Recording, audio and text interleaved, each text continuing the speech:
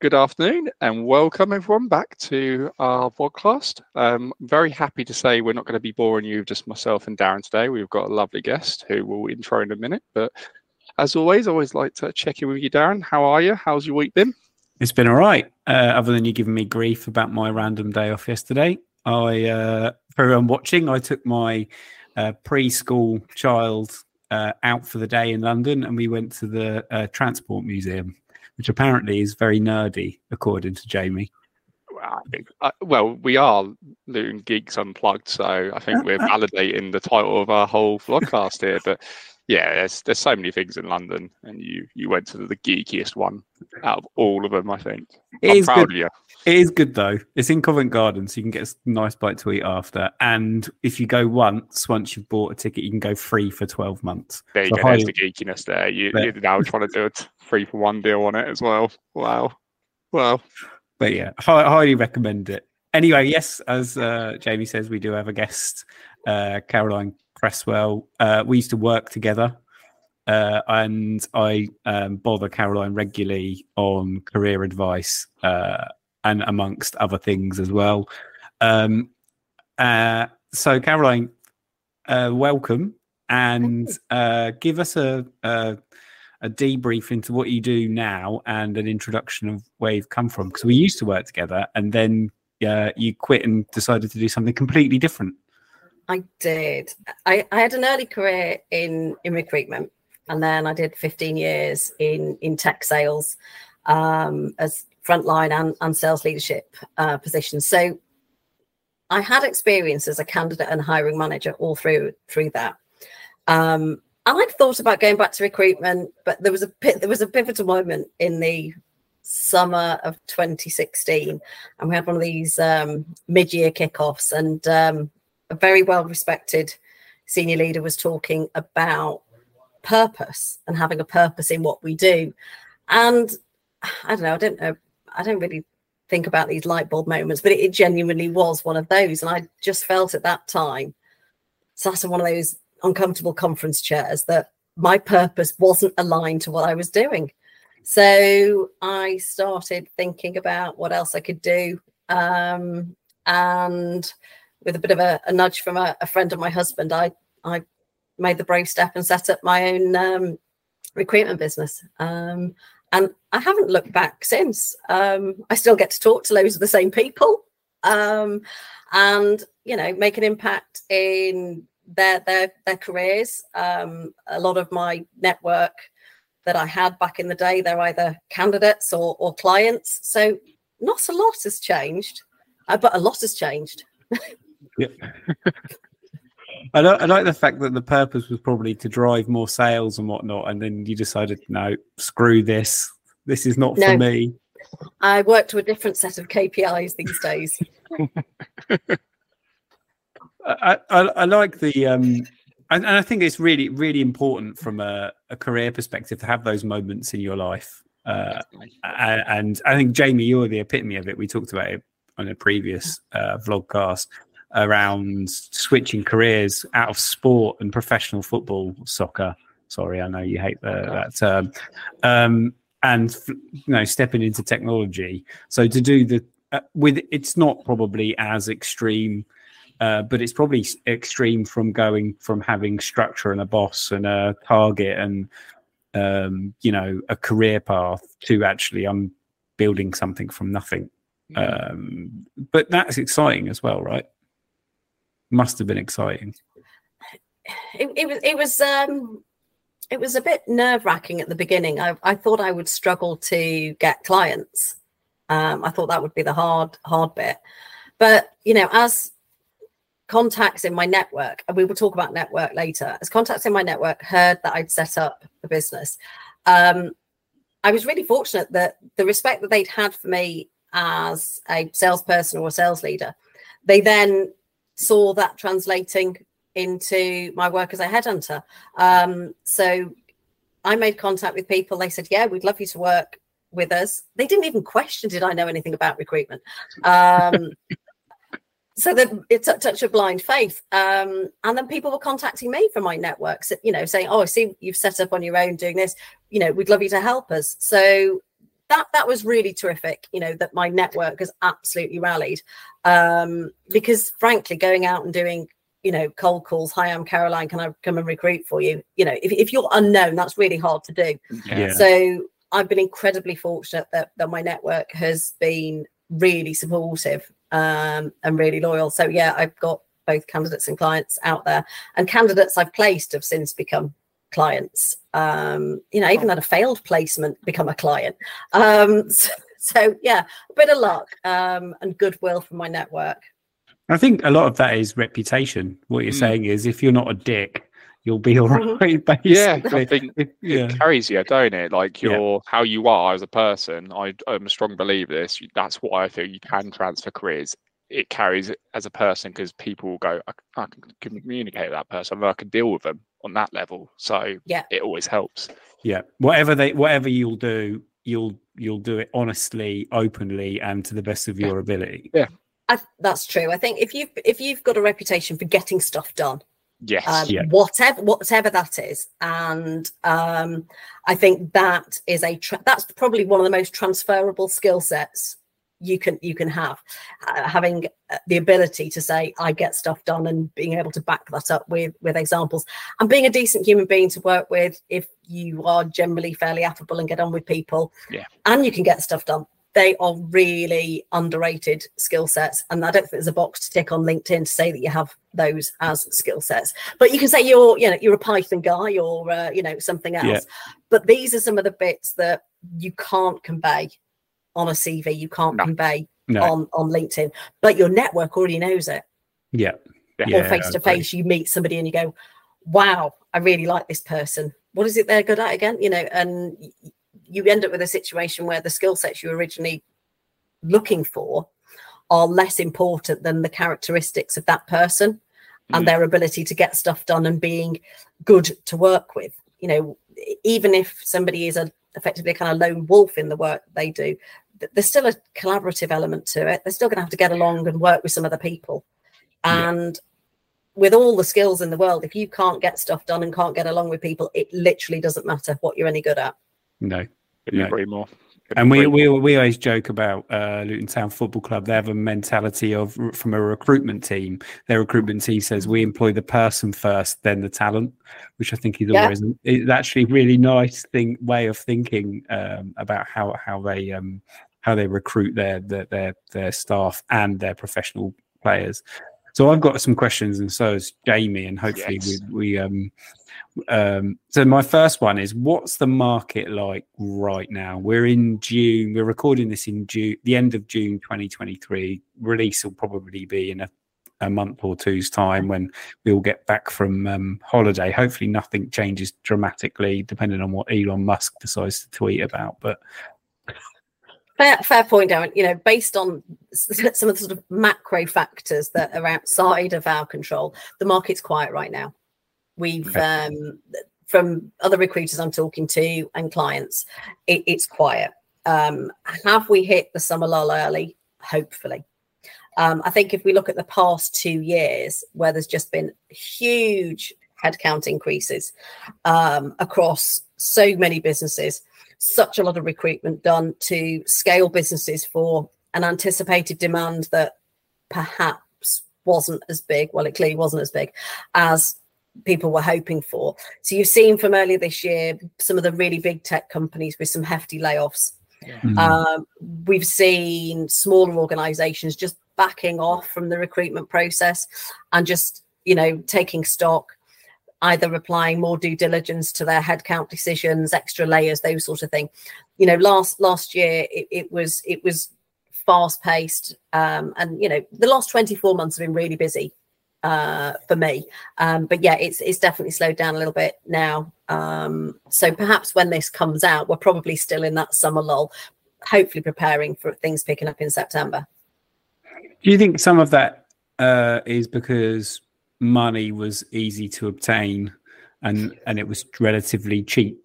And we're talking macro again, so getting investment, the investment was easy to for staff. And also there was a snapping up talent, is because I don't want my competitor or the other organization to have that. So there was almost like a hurried recruitment process for those 2 years, and we're seeing it normalize. Would you say that's fair? We do this and then we do that, and somewhere in the middle is the kind of sweet spot of where we probably live. But you're right. I think organizations were looking around and going, goodness me, our neighbors are hiring like mad. We've got to do the same for growth. So there is a bit of that. And then you've had the opposite of that over the past couple of months, where organizations are right sizing for, the demand. I am hearing that some clients have got loads of pipeline of opportunities out with their clients, awaiting that sort of end user decision making to take place. So that's kind of stalled while organizations are worried about what's going on in the market. I think when we get general confidence back in the market, that will then filter through to end user organizations having more confidence in the projects that they're doing. That'll then turn into those projects flowing through to all the tech and digital organizations that you and I know. And then that demand for people to do that work will be back on track. Hopefully we won't have such a steep increase, and we can get off the roller coaster and it be a little bit more even. Yeah.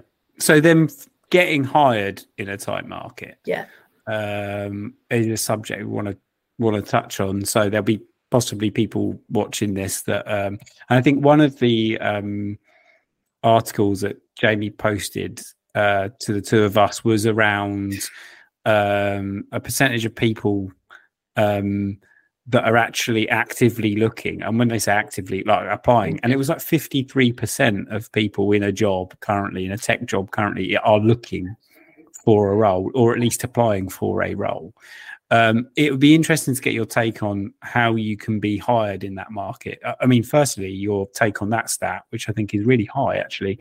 I don't know, in my experience, it's quite high. But then also, how do you get the green light and in a market that's quite tight because people aren't throwing job offers at you left, right, and centre like they were? Okay, so to answer the point about the candidate market and the people looking, I think some of that is serious looking. I think some of it's browsing. If something better comes along, and that doesn't mean they're dissatisfied with where they are. It just means they're open to new opportunities. And I think in the past couple of years, I think people have become more open-minded to other opportunities, potentially if it's going to improve something in their world. And that might be, we talk about reasons for moving. It might be more money. It might be better work-life balance. Whatever that, it might be better development. It might be a step up that they've been waiting for and they've not been able to get, or it might be a sideways move with the promise of development. So that's why people are kind of open-minded right now. Don't underestimate the sort of cost of living as to drive people, because they're asking for pay rises and they're not getting them right now because companies can't afford to. So they're thinking, well, the only other way to get a move to get money is to make a move. So that's driving a higher sort of browsing rate, I think. But yeah, that does sound pretty hard, but I don't think it's down to a bunch of people being really unhappy, just more, open-minded. The world's more open now, isn't it? Like before we started, I referenced like my dad was in the company for 25 years. That will still happen, but that's going to become less because it's almost like dating. LinkedIn's opened that portal, like dating's opened the portal where I probably wouldn't have met my wife back in my parents' time, but because I could access an app, I can then reach her in London, sort of thing. And it's that LinkedIn has opened that whole network, hasn't it? And availability. It's easy. You just message somebody and say, hey, I've looked at your profile. It looks like you've been doing some great work. We've got a role that's a step up from what you're doing now. By the way, you don't need to come into the office if that's your thing, and we're going to pay you some more money. Are you interested in having a chat? Well, people are kind of, I ought to. And the number of conversations I have with people who are what we call passive candidates. I hate the word, but it means they're not actively looking, but they've said, yeah, I'll connect with you, Caroline, and we can have a chat. They go, yeah, I'm kind of happy here. And then we get talking. And a few weeks further down the line, they've gone, goodness me, Caroline, you've opened my eyes. I love this opportunity you've brought to me. I'm handing in my notice tomorrow and I'm starting in a month's time. That isn't entirely unusual. So that openness is certainly what's driving the mobility. It's easier to change jobs.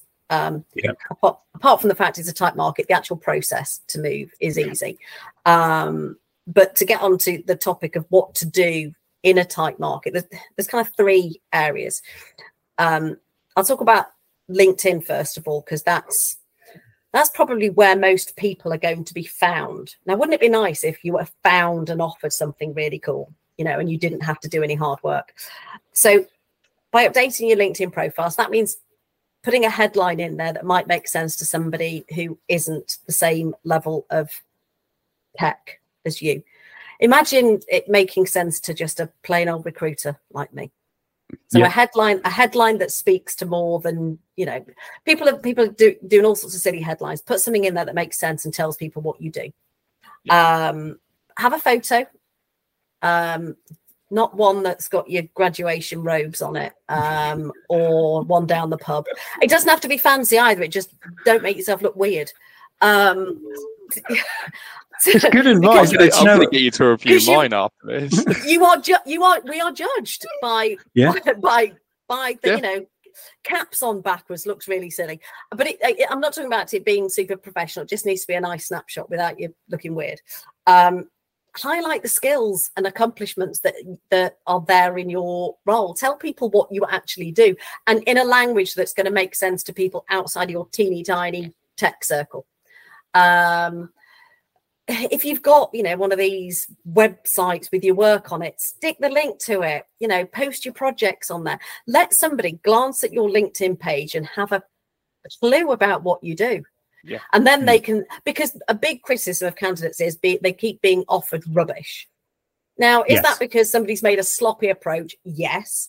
Or is it because somebody's just gone, I think your profile looks like you do this and you don't. I was in that first conversation, I usually check what somebody's doing unless they've got a very detailed profile to tell you what they're doing. So give recruiters half a chance to find you. Make yourself look like the role you want. Now, I don't mean lie and start saying a load of stuff on your on your LinkedIn that looks like a job description for something else. I mean, make yourself look like you're ready for that role that you actually want.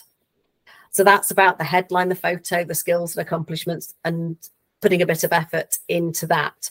Also brings a slightly human quality to, something that's a bit flat.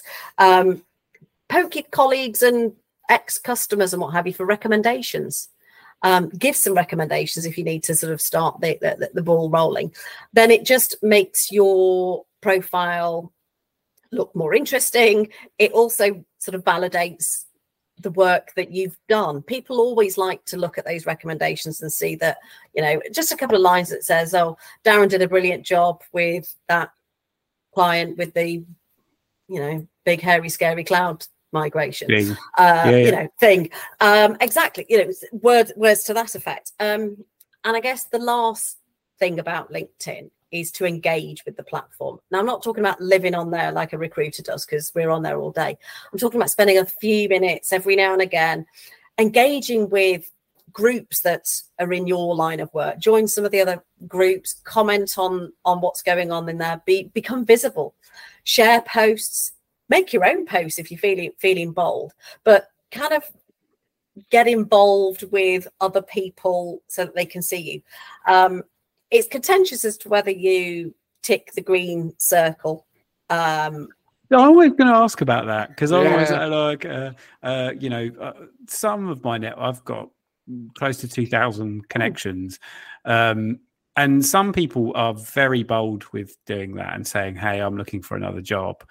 And I don't know, it's the British in me is very much like, wow, and some people aren't. What's your opinion on that? It's an interesting take.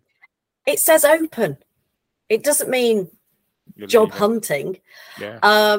So it makes you more likely to have a recruiter engage with you. The back end of LinkedIn is LinkedIn Recruiter. and we have filters, and we can tick a thing that will present us people that says the people who are open. So if you want to be found by the recruiters, if I'm a recruiter looking for a cloud migration person, and am I going to look at the people who are open to work first or not? Exactly. Yeah. So it's about if you want to be found, you've got to be visible. So you've got to have a visible profile with some sensible content on there, and I think tick the circle. Your employers can't see it; only recruiters can see it. I tick the circle. Not right now, but in the past I've done it, and I have to say, within 3 days, the raft of things that come into me is a sharp increase. 100%. You can make it public. You can make it public. Right? I've seen, that's what I mean. I've seen people do that, and I've been working with them. And I'm like, wow, like the British in me is like, you are brave. I know you're connected to the manager. Wow, you're dropping it. The other thing you can do is turn it off and then turn it back on again, because when you turn it back on, that triggers an email alert to recruiters that says this person who you've saved in a project previously is now open to work. Like blocking the water for a shark, isn't it? Like turn it on. You can do that. Wow. So I say turn it on.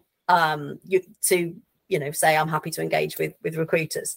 I know there's a chance you're going to be offered all sorts of rubbish along the way, and I can't change that, but you've got a greater chance of being offered the good stuff as well.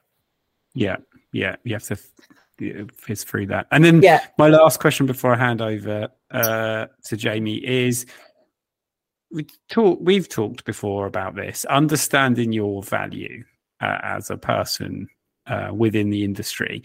Can you explain that terminology like we are 5 years old? Because I think some people think their value is, well, I'm great at Python script, and I assume you're trying to elevate that conversation to someone who just doesn't know. Is to your point around, make sure your LinkedIn makes sense to someone who's not in the tech industry necessarily. This is a really good point, because it applies at all levels. I was talking to a COO about this the other day, so it goes right the way up to that level. Looking at his CV, and we'll use this one as an example, it was all about the stuff he was involved in, the stuff he was responsible for. So I'm responsible for Python stuff. Great. What you really want to be telling people is what that means. What is the outcome from that Python work? What is the outcome from that migration project? Those outcomes and those accomplishments are the most important thing to convey. That is your actual value. And, it might, as a project manager, it might be that you get stuff done ahead of time and under budget. That's kind of literally the only two things you need to do: a successful project under budget and on time. What does that work actually result in is what I'm asking people to think about. So in Explain It Like You're Five terms, what does that Python work do? And that's what you should be talking about, and forgetting the fact that it was Python, because it could be something else. It I don't know, improves value of X, Y, and Z, customer satisfaction, reduce risk, whatever it may be. But it's trying to understand your area of the value chain within what you do. And you've probably got multiple layers of value. There's the value that you deliver to the customers for the work that you do. So it might be the work that you do resulted in a really great app being built. Or the work that you do turned into some additional revenue for your employer. So both of those are good outcomes, neither of which talk about what you actually did. Does that make sense? It does make sense, and I think that we've discussed these points previously many times. I'll hand over to Jamie because he's got a couple of questions before we move on. Because you sort of touched upon it in terms of your career, where you said you did have a bit of experience in recruitment and headhunting, and then you went into the sales role, and then you sort of realised you wanted to go back in. In that time, I'm making an assumption here, but I'm hoping you might see what I mean. Has recruitment changed in tech a lot? Because there's been agile for a while, but a lot of companies now are suddenly going like a light bulb. Oh, we need to be agile. Has that changed dramatically from your sort of that time frame? But also with that, did you have to read up on it, like to start understand, or did you just have a broad knowledge of agile anyway? Oh gosh, being a small business, you're naturally agile by nature, and I talk about being able to adapt and change to suit the needs of my clients and candidates. So that's something I do. Was it intentional? It was intentional actions. Did I have a plan to be agile? No, I was just working in that way organically. Has the market changed? The ability to recruit differently has changed. Yeah. So the ability has changed. So back in the 90s, gosh, that's just aged me. There was no LinkedIn. Yeah, of course. So how did you find people? Gosh, I would call a reception. I know. And then you start, so anyway, that was how it was done in the olden days. Now you've got LinkedIn, you can connect with people, you can get straight into their email, you can engage without troubling reception or alerting them to the fact that you're headhunting in their organization. The difficulty with recruitment, the one thing that hasn't changed, and you see this in sort of the larger recruitment agencies, is the KPIs and the activity hasn't changed. And that's possibly holding recruitment back. So there's still an obsession with counting the number of candidates you might talk to, counting the number of CVs you send somewhere, counting the number of interviews you've arranged. And I know KPIs are important, but the only KPI that's actually important is the placement. Yeah, finding it on, of course. Yeah, finding the right person. And because there's a human factor in there, it might be a short list of one, and that person gets hired because you've screened out everyone else, and you've gone to the client. You've gone, I'm not sending you anyone else. This is the right person. The rest are rubbish. Or it might be, the goalposts are moving, and it might be a short list of 8, and we still don't get it right. So the focus on some of those legacy KPIs is holding recruitment back. Yeah. The ability to do things differently is absolutely here and now, and we should be embracing that, the technology that's available to us. For example, Teams interviews. I like to talk to people over the phone so they can walk and talk, and you get them at their most relaxed, especially during lockdown. Everyone's sick of staring at the little white spot on their laptops. But a lot of recruitment was done face to face. That's really time consuming. Yeah. So and if I look at how much face to face time I have with my clients these days, it's lots of infrequent WhatsApp, FaceTime, Teams. It's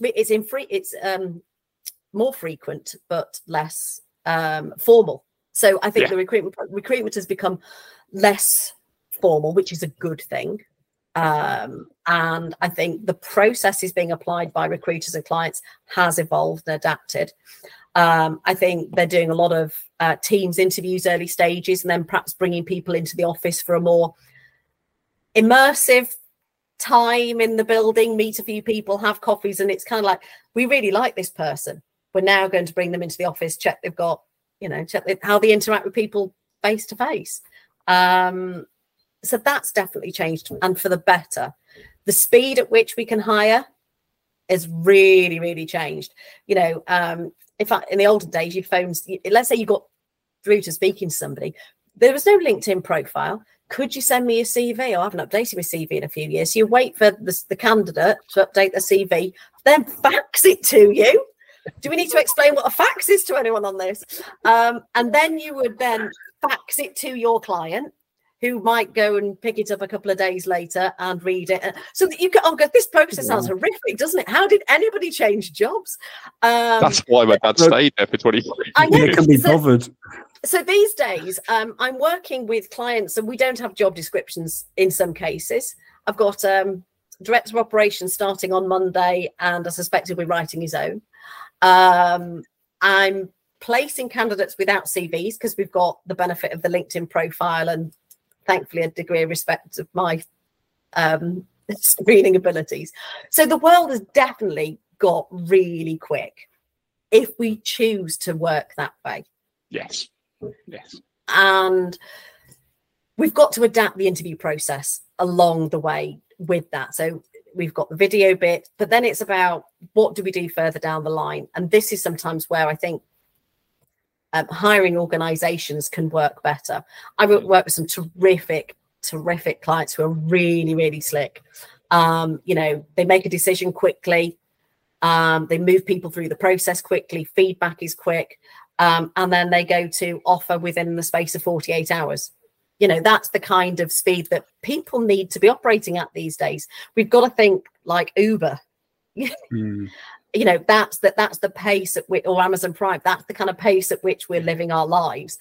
And that's what we're having to apply to work. And if it means arranging an interview with someone terrific without a CV and a job description, then let's do it. Yeah. Let's not be held back by old traditions. So yeah, is the CV dead? No, but it's slowly dying, maybe. That's a sort of good segue into sort of a two-pronged question. So, in terms, when I speak to recruiters, and I know some really good ones, I can tell they understand the basis of what I do. So, have you had to sort of learn an understanding? Because you referenced about how someone would write a LinkedIn profile so anyone could pick it up, but when you're then hiring for a company, you obviously have a specific person you need to find.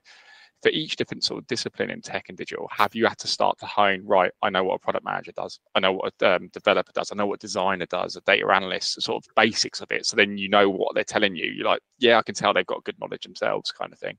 Yeah, absolutely. I mean, I what really grinds my gears? My own career. So I had some insight into what a good one of those looked like. I reckon I knew what a decent salesperson looked like, decent sales manager, decent bid manager, decent tech. But there were some areas that were outside of my familiarity, and I have had to upskill myself. And I've had some terrific clients and terrific candidates help me understand this stuff. And sometimes you get a nice, really helpful candidate, and you go, "Can you help me understand this stuff? Let's just go back and just explain it really slowly." Imagine you're talking to your nan. Help me help you. Yeah, kind of. And so I've had some really great conversations. I've seen some great diagrams drawn to help me get up to speed. Am I there yet? Gosh, no, the world's moving faster than I can possibly keep up with. I'll start taking consults from the kids next. But yes, I did have to put some effort into understanding some of the more technical elements. But a lot of that comes from the client helping you. My clients give me really good briefs. They tell me what's important about the work that this person's going to be doing. And we distill it down into probably 3 or 4 key areas of what's important in this role. And I can take a message with 3 or 4 things and take that to a candidate, and we can talk about how they feel about that. And, we talk about, how do you think you're a good fit for this? So it's about having an open conversation. We're not just ticking boxes, Python tick, we're still hiring humans for now. Yeah, because that's the thing. I have seen some great ones, but I've then come across ones who I know when I'm telling them something, they have no concept of what I'm telling them. And I try and base it, like I'll go on to BBC Sport. Imagine you want to look at the Premier League table. If you find that hard, I'm the person who's there to unpick how we can make that easier and try and use data. And then, okay, but then you can tell, just go, okay, I'll take that back, and they don't get it. And then that leads into the sort of what I said about the two-pronged, because in our research before this sort of podcast today, I was looking at sort of hiring trends, and it seems like data analysts is the next big thing. It's been developers, it's been product managers, and it looks like now as companies are going, we need to be more data central, like really focus on what we can get. Is there a particular discipline that you do find the most challenging to fill, though? You're right. Data is important, and now everyone's got a load of data. Yeah. What do we do with it? So we better hire some people who can understand it for us and translated into something we can talk to the actual rest of the business about. That's a challenging area because they're in demand. So are they hard to find? No, they're not. Are they hard to entice away? Yes, they are. Really? They're in demand. A while back, it was as you say, the developers were in such demand that it was really hard to engage with them. Yeah. They were so hard to approach. Engagement rates were really low in that space, or maybe it was just me and my messaging. But yeah, the analysts now are very popular. They're in demand. So they're probably having a slightly easier time than others being offered roles right now. Yeah, I think that's, but like, again, I know a lot of developers, and that was the thing they'd say, like, I just, my inbox is just relentless, like, approaches. I don't have time to keep up with it. And I was like, wow, I wish I could get in that situation at times to be that loved. But yeah, I from my reading and research, it was looking like that data analyst is the next hot sort of thing within the industry. Then it'll be Chat GPT prompters. Yeah, it will be the ability to do Chat GPT, which I'm getting better at. So I'm upskilling. So I might put that as a skill on my LinkedIn profile. Can do a Chat GPT prompt. Yeah, I can get some stuff out of it. So that's really good insight, and really enjoyed the chat. I think before we get on to the what grinds my gears, and you know what really grinds my gears, Caroline, is two questions we like going to start asking our guests. I'll start with the first question, which is: have you ever been to Luton? As it is a Luton podcast. You had to think about that, didn't you? No, I didn't. I've never been to Luton.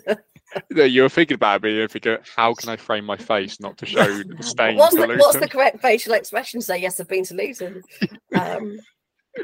Okay, and that then leads me to the follow-up of, if so, and what did you think to it? I've not been to Luton. I've been to the airport. Yeah, that's it. I think we're going to do that. That's going to be the theme, isn't it? I've been to the airport. I've spent a lot of time at the airport, but no, I've not been to Luton. Not been out.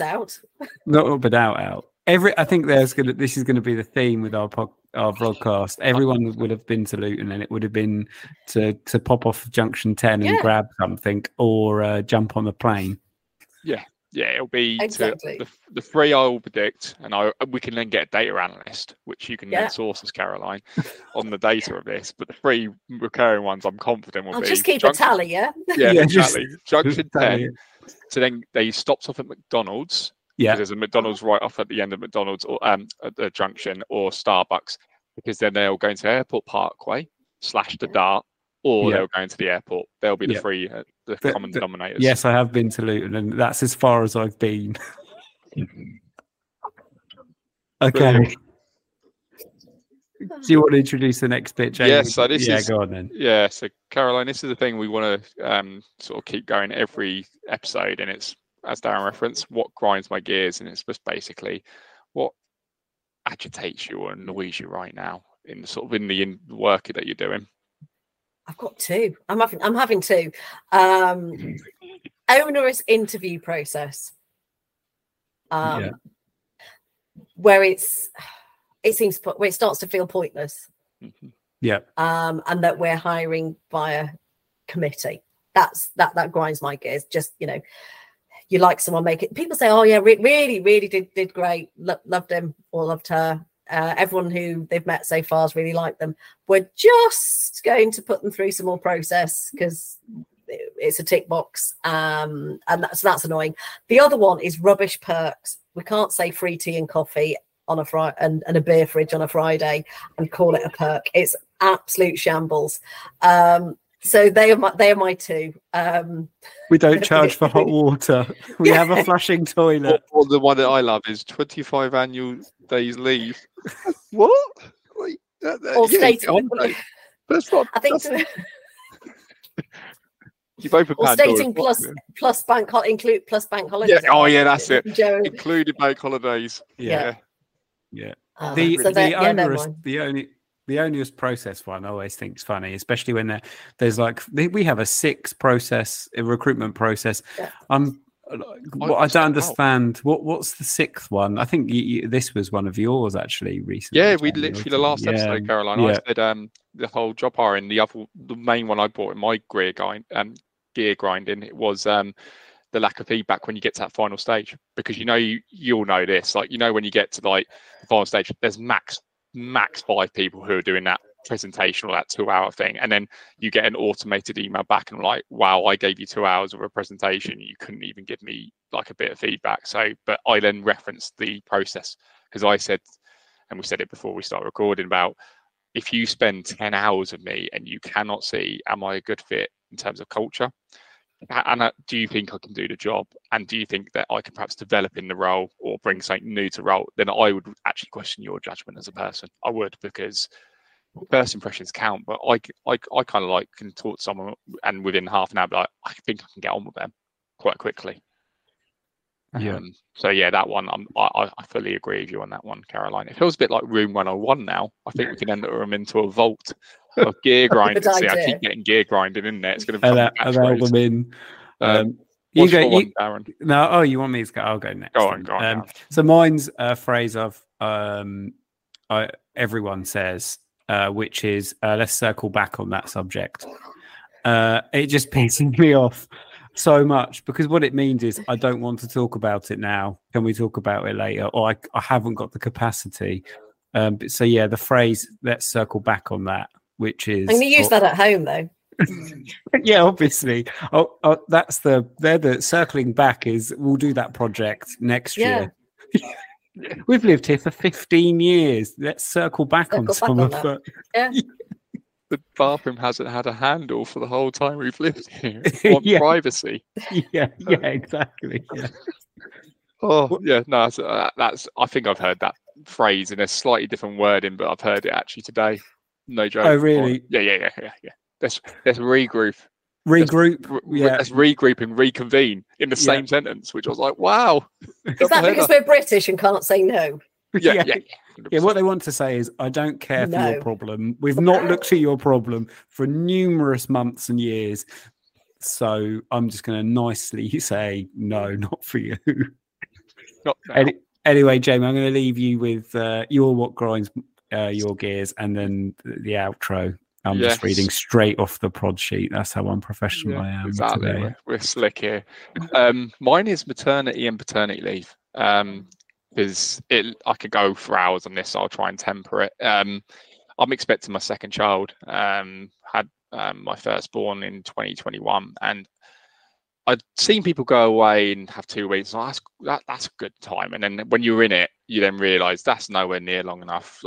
And it's not because it tends to be the men who take that leave, because the woman's obviously giving birth. But what I mean in that is, we're not the heroes, but I cannot see how a woman who's gone through the experience of labour, which I think some people have, like science said, it's like running a marathon or double, depending on you're in labour, and some who have cesareans, and then after 2 weeks, sorry, you're potentially on your own, especially if someone's not remote working, they're going back to the office, and you're there with a child.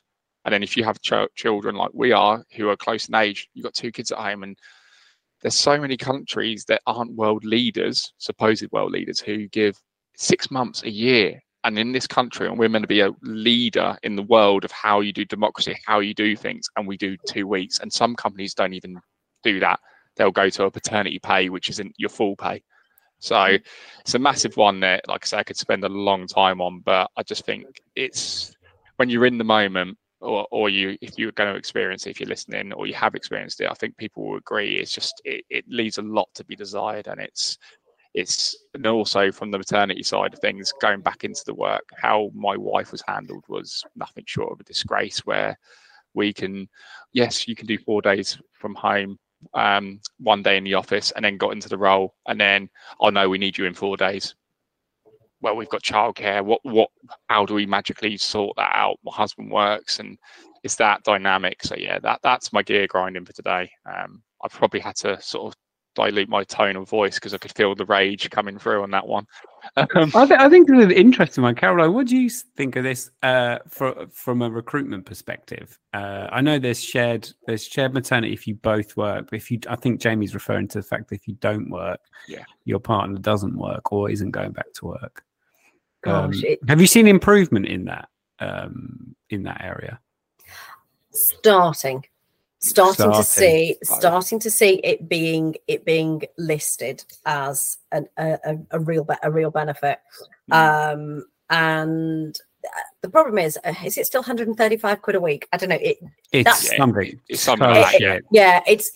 not enough. Especially if you're the main salary, or if you've got two. How do two of you go from double income to collectively 250, 60, whatever it is? Yeah. A week. That's really. I mean, that's not going to buy many nappies or food. I think it's starting to shift, and those are companies who are being loud and proud about this are probably going to do quite well.